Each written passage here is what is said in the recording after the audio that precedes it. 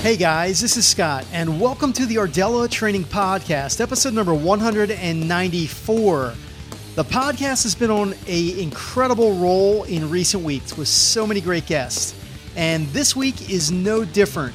This week, my guest is Dr. Theresa Larson. Theresa is a physical therapist, former military officer, author, athlete, and performance expert. I'll tell you more about her in just a minute. And in this session, you'll hear some of Dr. Larson's amazing story, how she defines mental toughness with a specific example, and how she approaches pain and performance with some really breakthrough content in this session. Now, she has some very specific, actionable closing advice that I took away and applied at the end of this session. So make sure to listen through to hear that great closing advice. I also want to mention before we get into the show, the latest article on Ardella Training is the 3 unbreakable rules for a resilient Turkish get-up, where I share 3 simple rules to maximize your performance with the Turkish get-up exercise. Be sure to check that out, and I'll have a link for that in the show notes for this episode. Also, if you have a question, guest suggestion, or anything at all, go to the new community page at ardellatraining.com/ask and post your question there. This is the fastest way to get in touch and to ask your questions. And I may even do a solo show coming up very soon to discuss your questions. Again, go to ardellatraining.com/ask and post your questions there now. So with that, guys, let's jump into the episode this week with Dr. Theresa Larson. Enjoy the show. All right, guys, Dr. Theresa Larson is joining the show this week, and Theresa has an incredible background. And what I thought I would do here is just read a few of her highlights, and then we're going to get right into the conversation. So Dr. Theresa Larson received her doctorate in physical therapy.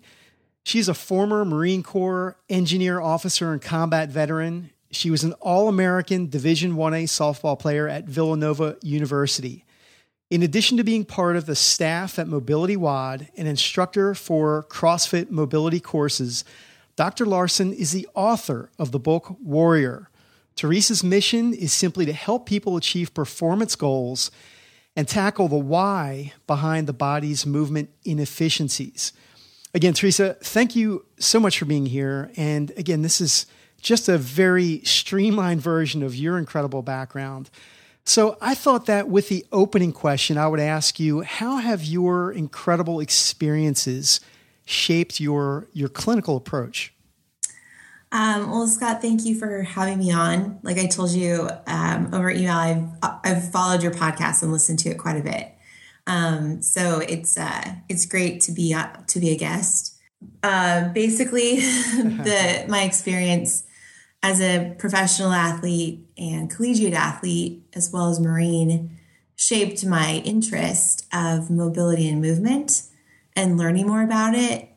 Because, quite frankly, the strength and conditioning at my college was subpar, and I didn't know that at the time, but when I look back, I'm like, oh, geez, it's pretty bad. Right. And then when you look at just Marine Corps fitness in general as an officer, trying to keep these guys in line, plus training them, and, oh, by the way, how are they taking care of their tissues? That wasn't even a focus. And so after I got out of the Marine Corps, with all of that athletic experience and Marine Corps experience, and then I played a year of softball in Italy, which Italy is a very competitive league for softball, especially in the off season of the professional leagues of the U.S.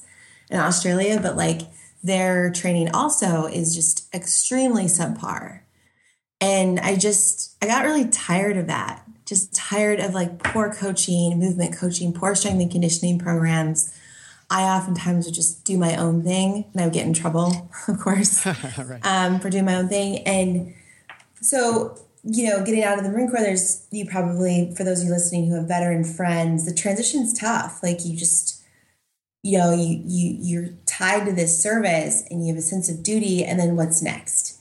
who's your next tribe? Like, what are you going to do? And I floundered quite a bit, but I realized, my father was kind of instrumental in helping me find, okay, well, you need a license, like get a license in something medical, like go back to school and do some prereqs and like see if you want to go chiropractic or physical therapy or osteopathic or be a doctor, a regular medical doctor. And that's where physical therapy kind of screamed at me as a good place to go, because I could do the strength and conditioning and the movement coaching, and kind of, I saw a problem in college. I saw a problem in the Marine Corps. I saw a problem professionally as a professional athlete, and that profession I felt like could help fix it the most. So I went to PT school, and here I am. However, I can't say that traditional PT is for me. I lasted like 6 months in a regular clinic. Okay. It was a sports clinic here in San Diego, and I just could not work for somebody anymore. Right. Wow. I mean, I say that candidly, but it's true. Like it was like Office Space, but in the PT world. And I know every PT clinic is different, but I couldn't, my personality, it just doesn't fit. Like I need to do my own thing. I need to create my own way. I wanted to treat patients the way I felt they deserved. I was seeing like 3 patients an hour. I felt like a ping pong ball. Right. And it just wasn't cool. So my husband and I were like, okay, you're going to do your own thing. This is enough. So thankfully I'm love doing CrossFit and I love training, and felt like that would be a good place for me to start. Like gym owners were very welcoming of me. I became friends with Kelly Starrett and started making connections with other thought leaders and started my own practice, which was really awesome.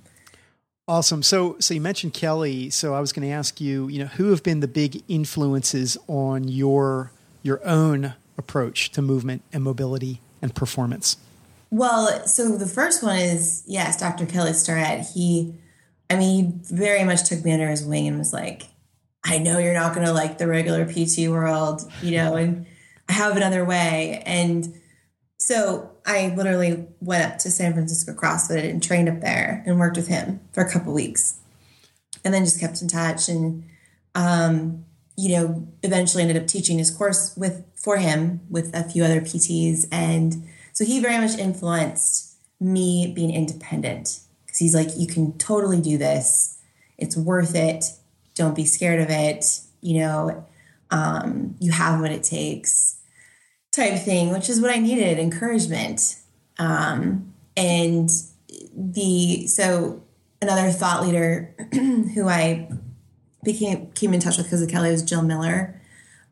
She does the yoga tune-up, but, she's a world-renowned yoga instructor, but she uses the yoga tune-up balls to help people manage their soft tissue and eliminate pain, improve performance, all that kind of stuff. And she's a total nerd on fascia. And I just really loved listening to her and meeting her. She's actually become a very good friend. And just because she's so passionate, so self-studied, and understands the body so well. And she has what attracted me to her too. And even after meeting Kelly was they teach you ways to help yourself. So they're putting the ball in your court.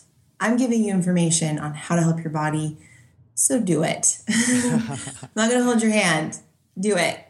And I'm very much that way. I think that's maybe part of the Marine in me. It's like, I'm not going to fix you. I'm going to help you fix yourself. I love it. Yeah. And so that was, those were two individuals that I kept in touch with and followed. And, in terms of other pieces of my clinical practice, like one of my professors, I have a mentor, from my university who kind of was the only one who was just like, what are you doing?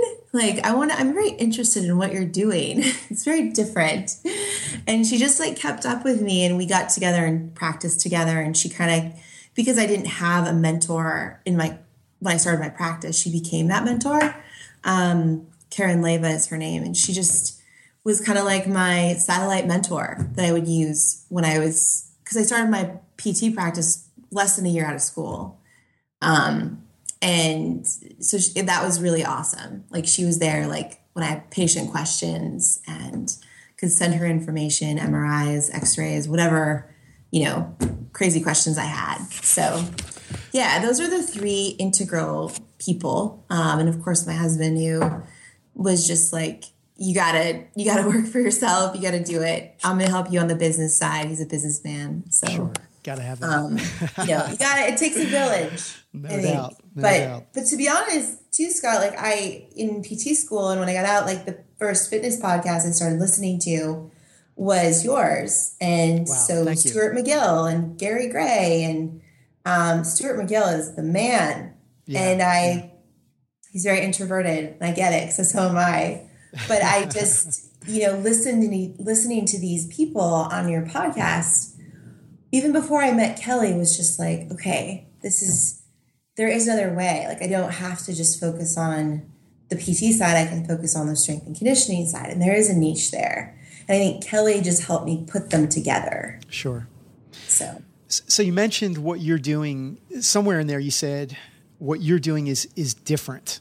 So what is different about what you do, how you approach rehabilitation, injury prevention, performance? So how I approach it is that, I run a PT company, a human performance company now, and we look at the whole person. I know that's kind of so cliche, like a lot of clinics are like, we focus on the whole person, but really being a veteran, I know when I can see mental struggle. And most people in our country struggle mentally. So when someone comes in, I spend an hour with them or more. I have a patient that has come from Australia to work with me, and I'll spend 3 hours at a time with her.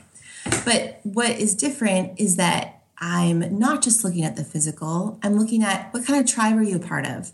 We need tribes as human beings. How's your mental state? Like, what do you do to de-stress?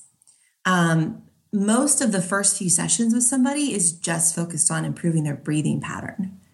And that alone helps decrease some chronic pain as well as improve performance, as you know.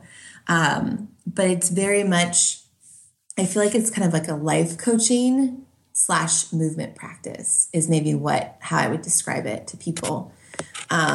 Because I've been through so much too. And I don't want people to ever think, oh, Theresa's arrived. She's there. She's good. No, I want people to know that I've developed these skills and learned these nuggets along the way that have helped me with my mental health as well as my physical health. And sure, I'm going to give you a program to help your movement impairments, the parts in the whole. But I'm also going to make sure that mentally you're being taken care of too. And I'm not your psychologist. But there are wellness things that you can do on a daily basis to keep that anxiety lower, that depression lower, and to really start living the life you want to live. So I knew this was going to happen with the interview with you. I knew that there was going to be 100 different directions I wanted to go in. Sure. And you just said a lot of different things. But I'm going to pull this back in. I'm going to go back to what you said about the breathing pattern. And believe me, seriously, there could be 10 questions off of the things that you just said that I could go in and ask about. But let me go back to the breathing pattern. And I just want to ask that question. What do you do specifically to improve someone's breathing pattern when you start to work with them? So, the first thing is getting them from standing up. I lay them down because I want to see, I can already see how they're breathing just talking to me when they first come in. And depending on where their pain area is, usually most people have a dysfunctional breathing pattern. But I lay them down and I either keep them in hook line with the knees bent or legs straight, and I just have them breathe for a minute for me and I watch them. Okay. I'll ask them to maybe take a couple deep breaths. But I just want to see, is the air going just into their chest? Are they getting a lot of chest expansion? Are they getting little chest expansion? Are they getting any air into, their belly area? Or the lower lungs, I should say. Are they able to fill the belly up first? Like what fills up first, basically?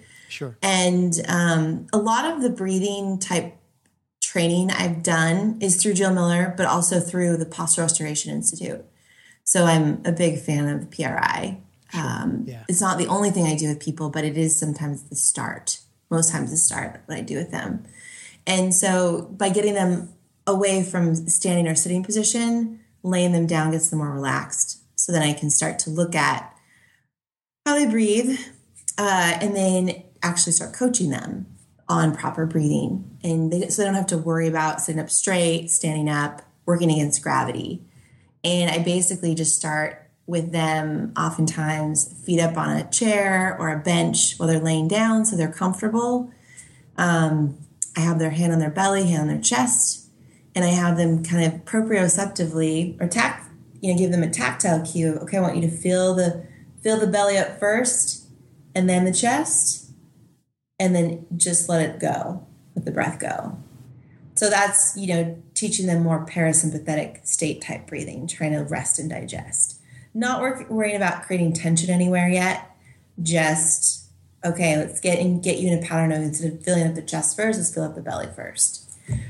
And then when we start to get into, all right, you experience back pain, or you experience a side pain, or whatever it is, let's get your posterior chain activated just a little bit. Let's get it fired up. So I'll have them kick into the chair a little bit. That neutralizes their pelvis. Draw their ribs down. What does that even mean? Can their ribs get flush with their abdomen? But without really engaging all of their abs. So the point is pelvis neutral, rib cage down, but without activating every single abdominal muscle in your front. And so that alone takes time, right? Because people are just, they oftentimes don't know how to dissociate pelvis from back to abdominals to rib cage. And so, that's where I start. So, let me also ask, that's great. That's great. Basically, it comes down to positioning, observation, and then teaching. How do you pull through good breathing patterns? Is it imagine it's just a continuous process where you're observing how they breathe and ensuring. Yeah. So it's a practice. The biggest thing in life, I think, that anyone can take away is consistency. It's a new skill for a lot of people. It's a new skill for me. When I first started doing CrossFit, but also just when I first started doing meditation, biofeedback, that really told me I was really jacked up with my breathing and wasn't actually able to access the parasympathetic state, which is the rest digest state. I was, there's too much tension in my body that I was holding. And the breath is the one thing that can really decrease that excessive muscle tension as well as decrease anxiety. So you can calm your mind through your body.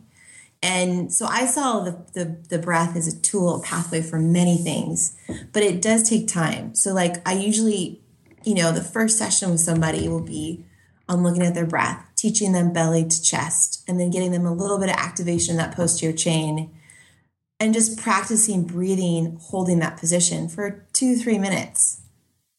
I mean, that's it, 2 or 3 minutes. Sometimes it'll be depending on the person and what what their lifestyle is like. I'll have them do 3 sessions of 1 minute a day. So they're doing throughout the day, they're getting in 1 minute of breathing 3 times.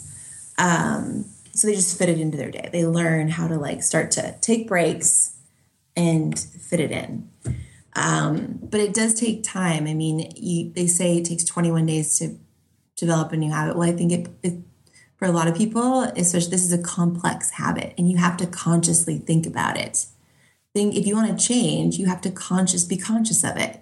So when you're breathing in the car, when you're at home, when you're stressed out, it helps to have some kind of visual. You're not always going to have tactile cues to remind you how to breathe, but here's one little tidbit for you guys is you can put stickers around the house. Just some random, maybe smiley face stickers. Seriously, you can get goofy with it, but put them around the house. So whenever you see that sticker, check in. Are you breathing through the belly first?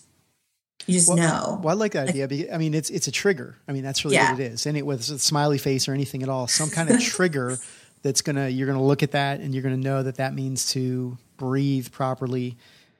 It's the awareness, the mindfulness type thing. So yeah, and that's the key, Scott, is that so there's lots of different ways we go with the breath training. I mean, we get people who come in who are big lifters, always lift. They're always an extension. I mean, that's how we live when we lift.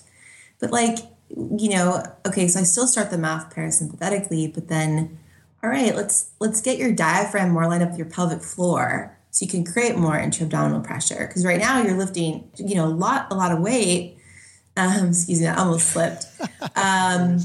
But normally you lift a lot of weight, but you could lift so much more if you actually know how to neutralize your spine.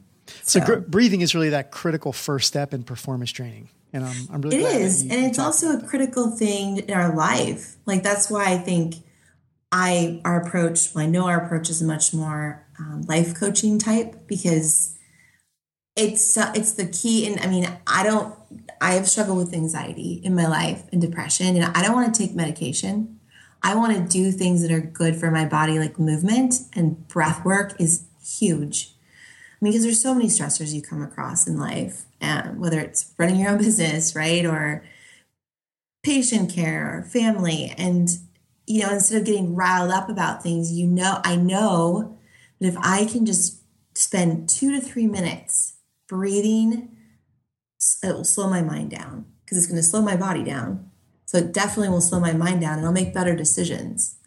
In a workout, if I'm more efficient with my breath, that means I'm going to be able to work a little bit longer. I'm going to be more efficient. We're gonna talk about low back pain here in just a minute, but before we get into that, there was one question that I really did want to ask you, and that really goes back to your background. And it's a question that someone asked me recently, and I thought it was perfect for you. But the question is around mental toughness. So I'm curious, how do you define mental toughness, if you don't mind me asking that question? That's a very good question, actually. So I define mental toughness as being able to take any situation and pick the battles of that situation, fight the battles that are necessary, and keep pushing forward no matter what. That's it. That's great. There's no mental toughness it doesn't mean you don't cry. It doesn't mean you don't get hurt. It doesn't mean you don't have that strong human emotion of even hate or dislike for somebody, or like, I hate this experience. This totally sucks. Oh my gosh, I can't believe I have to do this. But the toughness part is you just keep going no matter what. And you're able to say, okay, to the naysayers, I'm not going to listen to you, or I don't need to focus on this right now. I'm going to push this aside for later. You're able to keep pushing forward. I love that definition, and I wish I had given that answer that you just gave. Well, because it's a lot better than what I said. I'm sure what you said is fine. I mean, it's authentic to you. Like I think I relate, that answer comes from my own life. Just like, people have always looked at me as a physically strong woman, and I am more proud of my mental strength than my physical. And it's because of just pushing through really, really hard times. It's just like when all you want to do is give up. And it's like, no, you just keep pushing. And I still deal with that in business, dealing with good people, bad people. It's like, you just keep pushing forward, because those people, if you let them in and you let them have power, or let that situation have power over you, then you're going to be defeated. So it's that ability to rise to the top and just keep going. Kind of a follow-up to that question too would be, what would be an example of a situation for you where you really had to endure mental toughness? I was going to ask, what's the biggest challenge you ever had to face, but let me just add, just for a example of when you really had to demonstrate mental toughness. Well, so unfortunately, the first one, one of the big ones was that I wrote about in my book Warrior was getting medevaced from Iraq. So I was a Marine officer, and I just I struggled with food addiction. I had bulimia, a little bit of anorexia. You would look at me and you'd never know it. I was always, did the things that were right, looked perfect, acted the part, didn't screw around.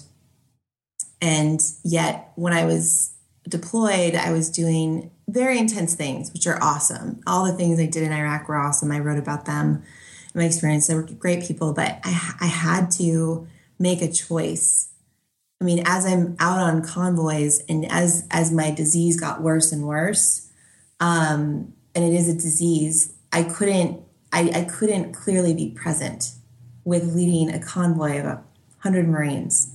I couldn't clearly be present in a war zone, which is not a good thing. Right. And it kind of sucks going to your office, your superior saying, I have a problem.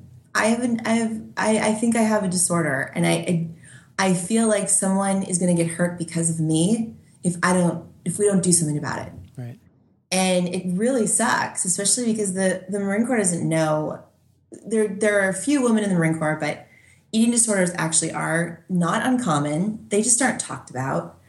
And mine got pretty bad, to the point where I almost passed out on a convoy. Like, that's just not good. And I had to speak up and say, I need to go home. I need to get help. I did not want to leave Iraq. I didn't want to leave my men and women. Of course I didn't sign up for that.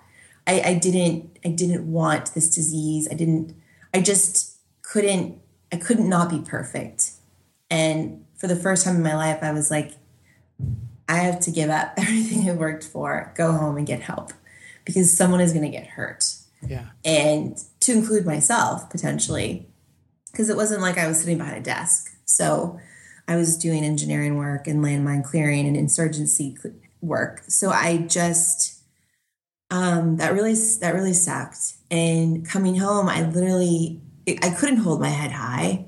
I tried, but I couldn't, because my whole self-esteem revolved around my performance and looking the part and being the part. And I just had to keep going, though. Like, I had my father there. I mean, my father wasn't present with me the whole time, but, we were very close. He lost his wife when I was pretty young, my mom, and we were pretty close, and just like, I had to just keep going, even though each day it felt like people looked at me like I was a disappointment. Yeah. Like, what's wrong with this woman? She used to be so perfect, and now she's home. What is she knocked up? It was really amazing how the tides turned so quickly. And I just had to keep going and fight for, I got an honorable discharge, but I had to get out, and there was no other, there's no option for me. I was just got to get out.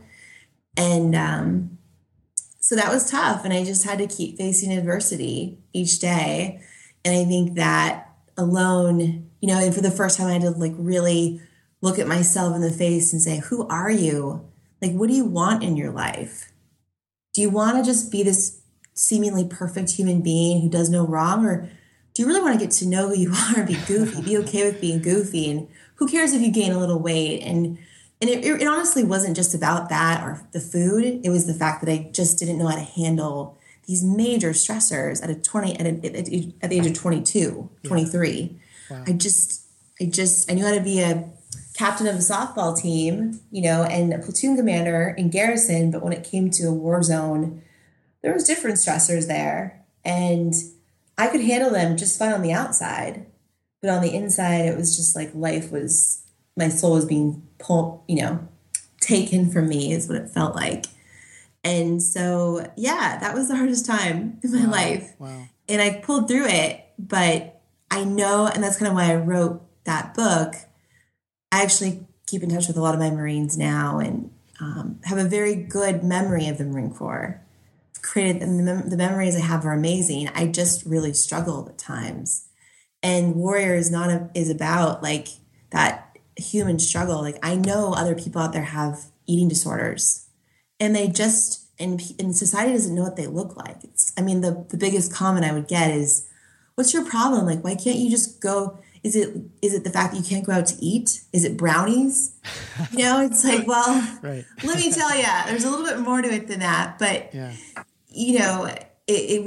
When people read the book and they actually saw what it was like, it's like having a drug addiction. You just want more and you keep wanting more because it feeds that pleasure center in the brain. And although food isn't a drug you get in trouble for, it's around you everywhere. Yeah. That was wow. That was the hardest period of my life so far. Well, thanks for sharing that. I really appreciate that. And the example goes back to what you said earlier about the definition, which is taking any situation, fighting the battle, and keep moving forward. So what you just said in your story was exactly how you defined it when I asked you that question in the beginning. So thanks for sharing that. You're welcome. Now, okay, so now we're going to shift into a completely different topic and talk about low back pain. And so let me ask you this to start off this topic. How often are you working with the low back pain patient / client? So when I was in my practice working most days, so right now, guys, I'm in my 3rd trimester of pregnancy, so I'm not treating for a couple more months. Right. But mostly every day I saw, I would say 60 to 70% of my patients had some kind of hip, sacroiliac, low back issue. And so, it's pretty common. And I too have struggled with sacroiliac joint issues, having been a softball player and like a pitcher, using one side, developing one side super strong, and being, compensating so much because one side is overdeveloped. And when I go and do things like jujitsu or CrossFit, my body isn't balanced or wasn't balanced. So I experienced tremendous sacroiliac joint issues, which stemmed from my low back. So I became very passionate about that area. How is your back today? Yeah. So before I became a PT and when I got out of the Marine Corps, so I, like I said, they don't teach you about positioning and whatnot. You just load a big pack on your back, saw gun on your front, wear combat boots when you're doing obstacle work. I mean, it's great. But when I got out of the Marine Corps, and having been a pitcher for 15 years where you're dominating on one side, and I actually slowed down. I was doing a little bit of jiu-jitsu. I guess it's kind of slowing down. Jiu-jitsu and Muay Thai. These imbalances really they were pulled out. So it was like I developed them over time, and then all of a sudden, my sacroiliac joint, I strained some ligaments or sprained some ligaments in my sacroiliac joint. But I also, of course, on an MRI, said I had some bulge discs, which weren't of significant range. But at the time, I didn't know that. Of course, I freaked out, as everyone does. It's like, I don't even know what that is. I need to do something about it. And there were times when I literally had a hard time walking because the SI joint issues were pretty bad. And so, the interesting thing is I did experience on and off SI pain in PT school, and really none of the professors could really tackle why it was happening. And so through Kelly's work, I kind of started to do self-exploration, and I realized, wow, my rotation on both of my hips is way off. I actually have decreased right glute strength more than my left because my pelvis is very dominant. I'm very right patterned. I mean, I could go into all the details of all of my impairments, right. But I basically figured them out from just self-experimentation and then having, guiding my PTs on how to help me and then also help myself. But I have been very passionate about the pelvis and low back because it is the center of our universe. And if the pelvis is jacked up, it sucked. There's 4 months where I literally had a hard time walking because of my pelvis. If you had to say the number one thing that you attribute your back health to today, what is that thing? So what I attribute my back health to is learning the neutral spine, I would say, and understanding neutral spine in everything I do. So you can go into layers of that. Sure. When I'm carrying a pack, like a big heavy backpack, if we go backpacking, like what is my rib cage and pelvis doing, right? If my rib cage and pelvis are lined up neutral, like most likely I'm going to be able to utilize my glutes a little bit more effectively. My breathing will be more effective. Even with doing CrossFit, just even though I still have these mobility issues I'm working on, because it takes time to build that plasticity, I still am very much conscious of, am I able to maintain neutral spine from the start of the position to the end of the position? And if I'm moving so fast I can't, then I don't move so fast. But I do, so the neutral spine position is huge, like just understanding that. And the neutral spine is kind of a relative term too, like everyone's spine is a little bit different. Right. So that ensured that no matter what movement I do, whether I'm going to pick up, like part of a jersey barrier or a laundry basket or I'm deadlifting, I'm sumo deadlifting, I'm in a neutral spine position. But the other component to me helping my back pain has been just working on hip mobility, my hip mobility. So I haven't worked a lot on my low back itself, because that's kind of where the top of the pelvis and low back is where the pain is, bottom of the low back. But where that pain is isn't where the problem is. Like my hips are so different left to right in terms of rotation, even flexion and extension. And so I focus my self-care techniques on that. And so I use a lot of MWOD stuff and PRI to treat that. But just, I would say in a nutshell, neutral spine, and then like taking that 5 to 10 minutes a day of just doing some self-care on my hip joints, because those are the ones that's the biggest movement impairment or mobility impairment I have. Sure.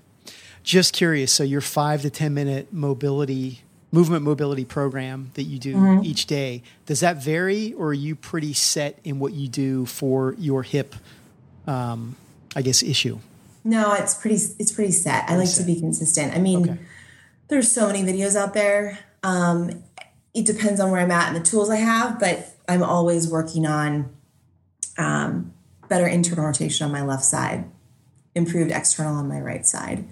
I'm working on the soft tissue of the glute, specifically more on the left side, because it's kind of it can get stuck in external rotation. Those tissues can get pretty tight. I don't do a lot of anterior hip work. In general, I find when I do a lot of the posterior work and around the joint itself, that actually resolves itself. And I do thoracic.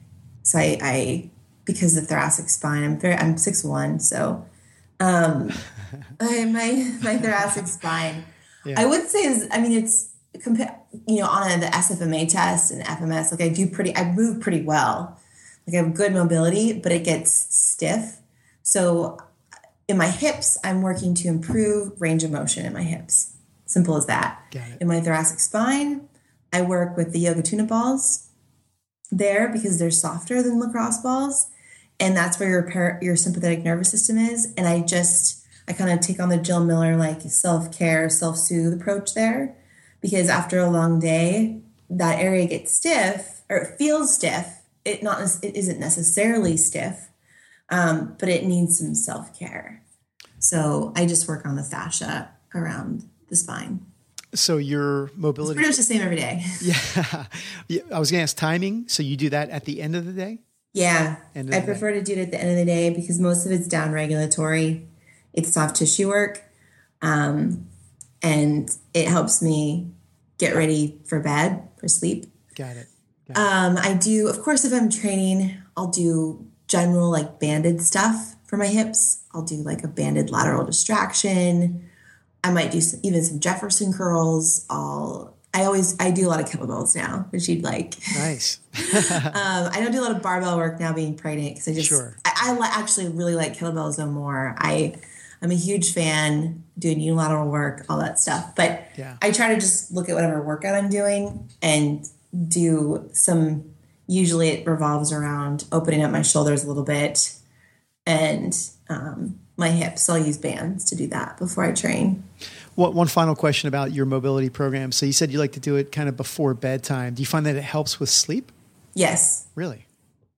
Okay. Oh, yes. Interesting. So because I'm doing soft tissue work and it's getting into that, I'm getting deep into, so when I mobilize, I don't just mobilize, 2 minutes is a good standard, but I stay there until the tissue, goes from tender to not tender, basically. It feels more like pressure. I don't just move on. I don't just have like my timer on for 2 minutes. I like literally try to stay in one area until that discomfort goes away. It's kind of like a Maitland approach. You just work it till the nervous system's like, all right, done. Nice. Feels better. So, but yes, it does, because it takes me to a parasympathetic. So my tissues, it takes me physically to a parasympathetic state. Mentally, I have to just be patient. And so before I go to bed, usually your body starts to ache if you haven't done anything, or maybe you've worked out or you've sat all day, whatever it is. You go to bed, you start to ache. Well, it's, the doing soft tissue work helps eliminate some of those stiff tissues, gets blood flow going. It gets your nervous system calming down. And then your body is like you're usually not ready to work out after a session of soft tissue work. You're ready to go take a nap. So that makes sense. Do it with some candles on too. And then even better. Right. Don't put on the bright blue lights. Yep. I get it. So, all right. So digital rehabilitation, what is that? And what are you up to in this area? Yeah. So because I'm not treating now, and I knew this was coming, obviously it's 9 months in the making.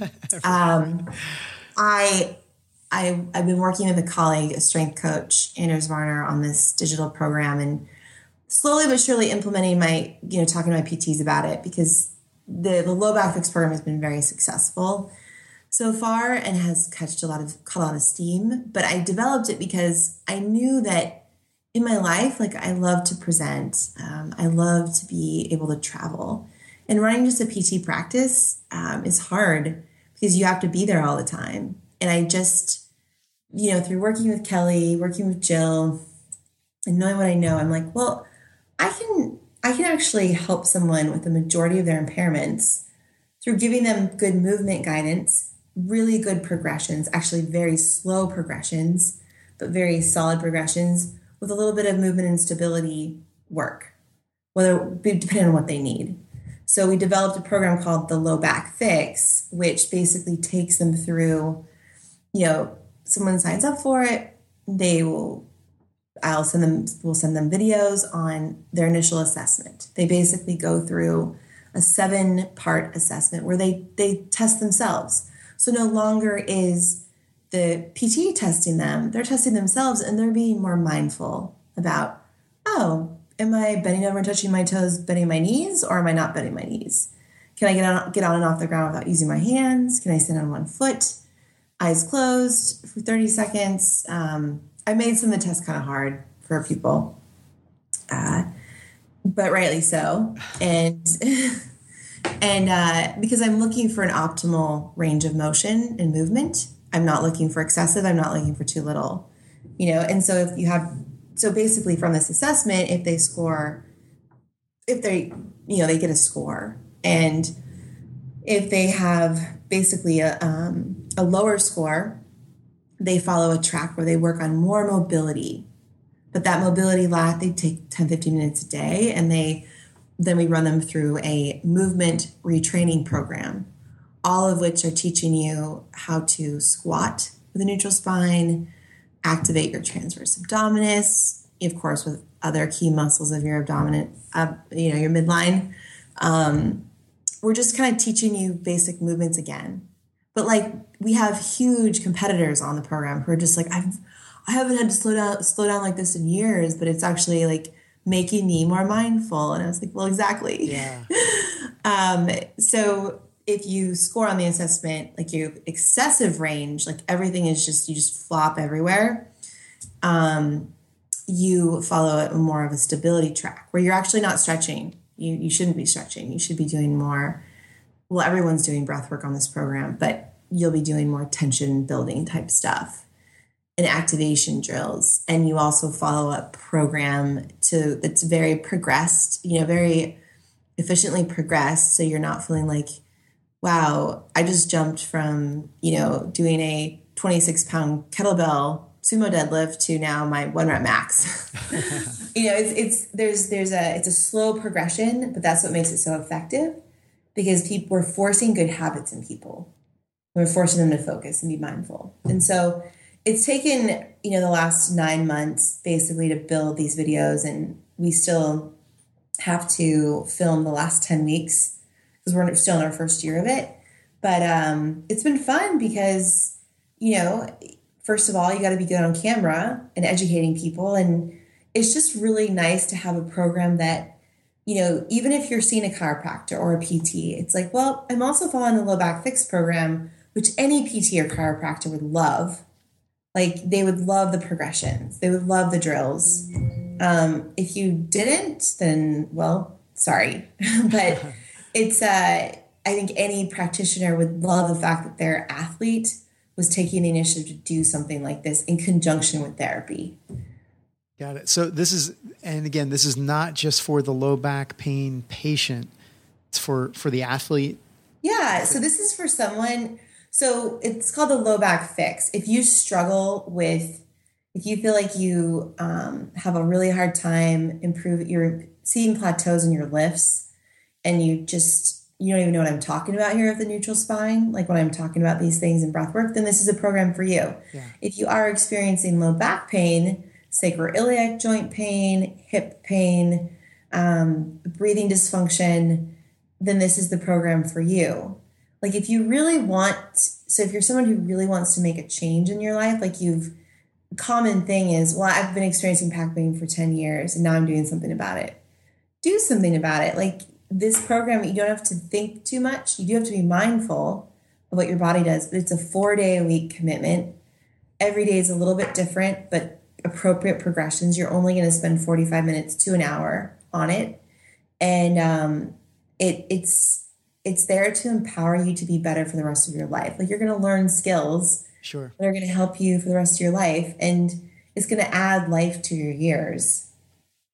Yeah. So it goes back to, and I think we talked about this before we even started the interview session here, but it's kind of, empowering people and having people take their own movement, pain, rehabilitation, performance into their own hands, giving them the tools to optimize their potential. So I love it. Yeah. And it's fun. And I think it's very, revolutionary in a lot of ways. Like, I kind of fell into it a little bit because I'm like, well, yep, I'm going to have to stop treating here. I don't have to, but it's just awkward. I'm a manual therapist, and I like, putting my hands on people. And when your stomach you can't even see your shoes anymore. Like, it's just not fun. So I kind of and my coaching friend, he's super motivated and has a very strong work ethic. And so he's easy to work with on this. He just doesn't stop. It's like, okay, this is great. This is the kind of person you want to be by your side, who just goes after it, has a goal, thinks big picture. Like, we want to reach lots of people, and we want to empower lots of practitioners to also create something too and put it on our platform. Like, we have a very tried and true platform that works. And we'd love to be able to support other PTs. Like, we're going to be building an affiliate program. It's not built yet, but let's say a chiropractor or an osteopath likes the program, believes in it, and they want their back pain patients to do it. Then they would be an affiliate, and they could earn some of the money from it. Sure. But essentially take ownership as well. So where do people go to find out about this? So people can go to thelowbackfix.com. Pretty simple. Got it. Yeah. And if people want to learn, so there's some PTs out there who want to look at our practice, it's movement-rx.com. We've got our good information, lots of free videos up on the work we do with adaptive athletes, as well as, the average Joe. So yeah, check it out. Excellent. Now, so I know we're up against the clock here and we're approaching our time for the session. A couple more quick questions here and then we'll wrap it up. And I think this has been really great, by the way. We covered a lot and, I think people are going to get a ton of value out of this session for sure. But a standard question that I ask, and we talked about your book, Warrior. What's a book that has had an impact on you the most? What's a book that's had the most impact on me? Yeah. Is there one book, maybe? Question. Yeah. One of your favorites? What's my favorite book? Well, so that's a good question. A book that did have a strong influence on me in my transition in the Marine Corps was A Purpose-Driven Life. Like I'm not extremely religious, but I did feel it gave me guidance in my life. And I appreciate that. Another book, I think that in terms of personally helping me in my life, that would be the main one at the moment. I mean, I'm reading a book right now that I think is very awesome. And I think most women should read it. It's called Moody Bitches. Uh-huh. I say that from a standpoint of, do you want to understand your hormone levels, endocrine system? It's a great book for that. And it really has been a great book for me to learn about what I'm going through with pregnancy, as well as what I went through with an addiction. Yeah. And I think the more you know, the more you can help set yourself up for success. And so I think that's a great book. And the last one, actually, this one is even before Moody Bitches, but Quiet. So the book Quiet, Purpose-Driven Life was one of my transition days in the Marine Corps. Quiet, I read 2 years ago and go back to it quite a bit. It's written by Susan Cain, I think. I can't quite remember, but it's a pretty popular book. It's about introversion and extroversion. And I think in that book, like, it kind of helped me feel, okay, I'm not alone here. I'm very introverted. Yeah. Wow. Which is, people would never guess that about me. Yeah. But I need quiet. I need quiet. I need stillness. I need calm. And for the first time in my life, as I started meditating 2 years ago, I'm like, holy crap, this works. Like, oh my gosh, after teaching Mobility WOD for 2 days straight, I need a day to myself. Yeah, I can't go straight back into treating. Yep. But I didn't quite understand why my brain was just couldn't calm down. And so I think that book for me was very helpful. Just you're not crazy. You just need quiet. I've seen that book. I don't have it, but I've seen that. I'm always on Amazon. A book will catch my eye, and I know I've seen that somewhere. So it's I would recommend it for anyone who is introverted, even extroverted. Just it's the science. There's science stuff in it too, which I like. Excellent. Just like with Moody Bitches, it's you don't want to tell your friend, hey, read this book, Moody Bitch, because they're going to be like, well, are you trying to tell me something?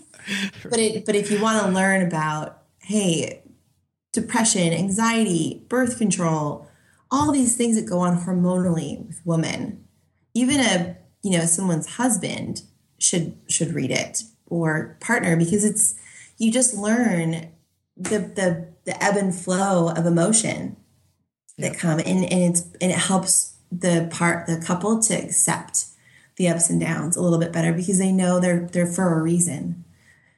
So I like the science stuff. Nice. Yeah, me too. So one final question, but anything else that you'd like to mention that we didn't talk about before I ask my final question? No, I think we covered quite a bit. Okay. So cool. Good right. to go. Good deal. So the final question, since you've heard the show before, but what's an action for the audience after hearing our interview here today? An action that I would like the audience to do? Yes. I'd actually like you all to, at some point during today, lay on your back and straighten your legs out or keep your knees bent, and just put one hand on the belly, one hand on the chest, and breathe. And take notice of what's happening in your belly and chest, what's moving first. And as you take notice of it, start to try to fill the belly up first like a balloon when you inhale. And when you exhale, just relax. That's what I want you to do. 3 minutes. 3 minutes. And if you really want to get extra credit, do it for the next 30 days straight. Wow. 3 minutes. Wow. 30 days straight. That's Yeah. good. That's good. Do it. You'd be surprised what that does for your body, your mind. I agree totally. And my commitment right now is that I am 100% going to do this before I go to bed tonight. Awesome. Today's an off training day for me. So I'm going to do this before I go to bed tonight. And if you're hearing this, then I want you to do the same thing. 3 minutes, do exactly what Theresa just said, and simple. And if you want to go for the extra credit, I love that. Try it for 30 days. Yes. So cool. Sir. Theresa, this has been great. Thank you so awesome. much. All right, guys. Thanks for listening to the show this week. Needless to say, I was very humbled that Dr. Larson was a listener of this podcast. Very excited to hear that. So I appreciate you being here this week. And I've got a lot of free giveaways at Ardella Training. One of them is the Kettlebell Impact Report with 12 proven powerful kettlebell training sessions. If you'd like to grab that free report right now, make sure to go to ardellatraining.com/impact. Again, guys, thank you for being here this week, and we'll talk again soon. Take care.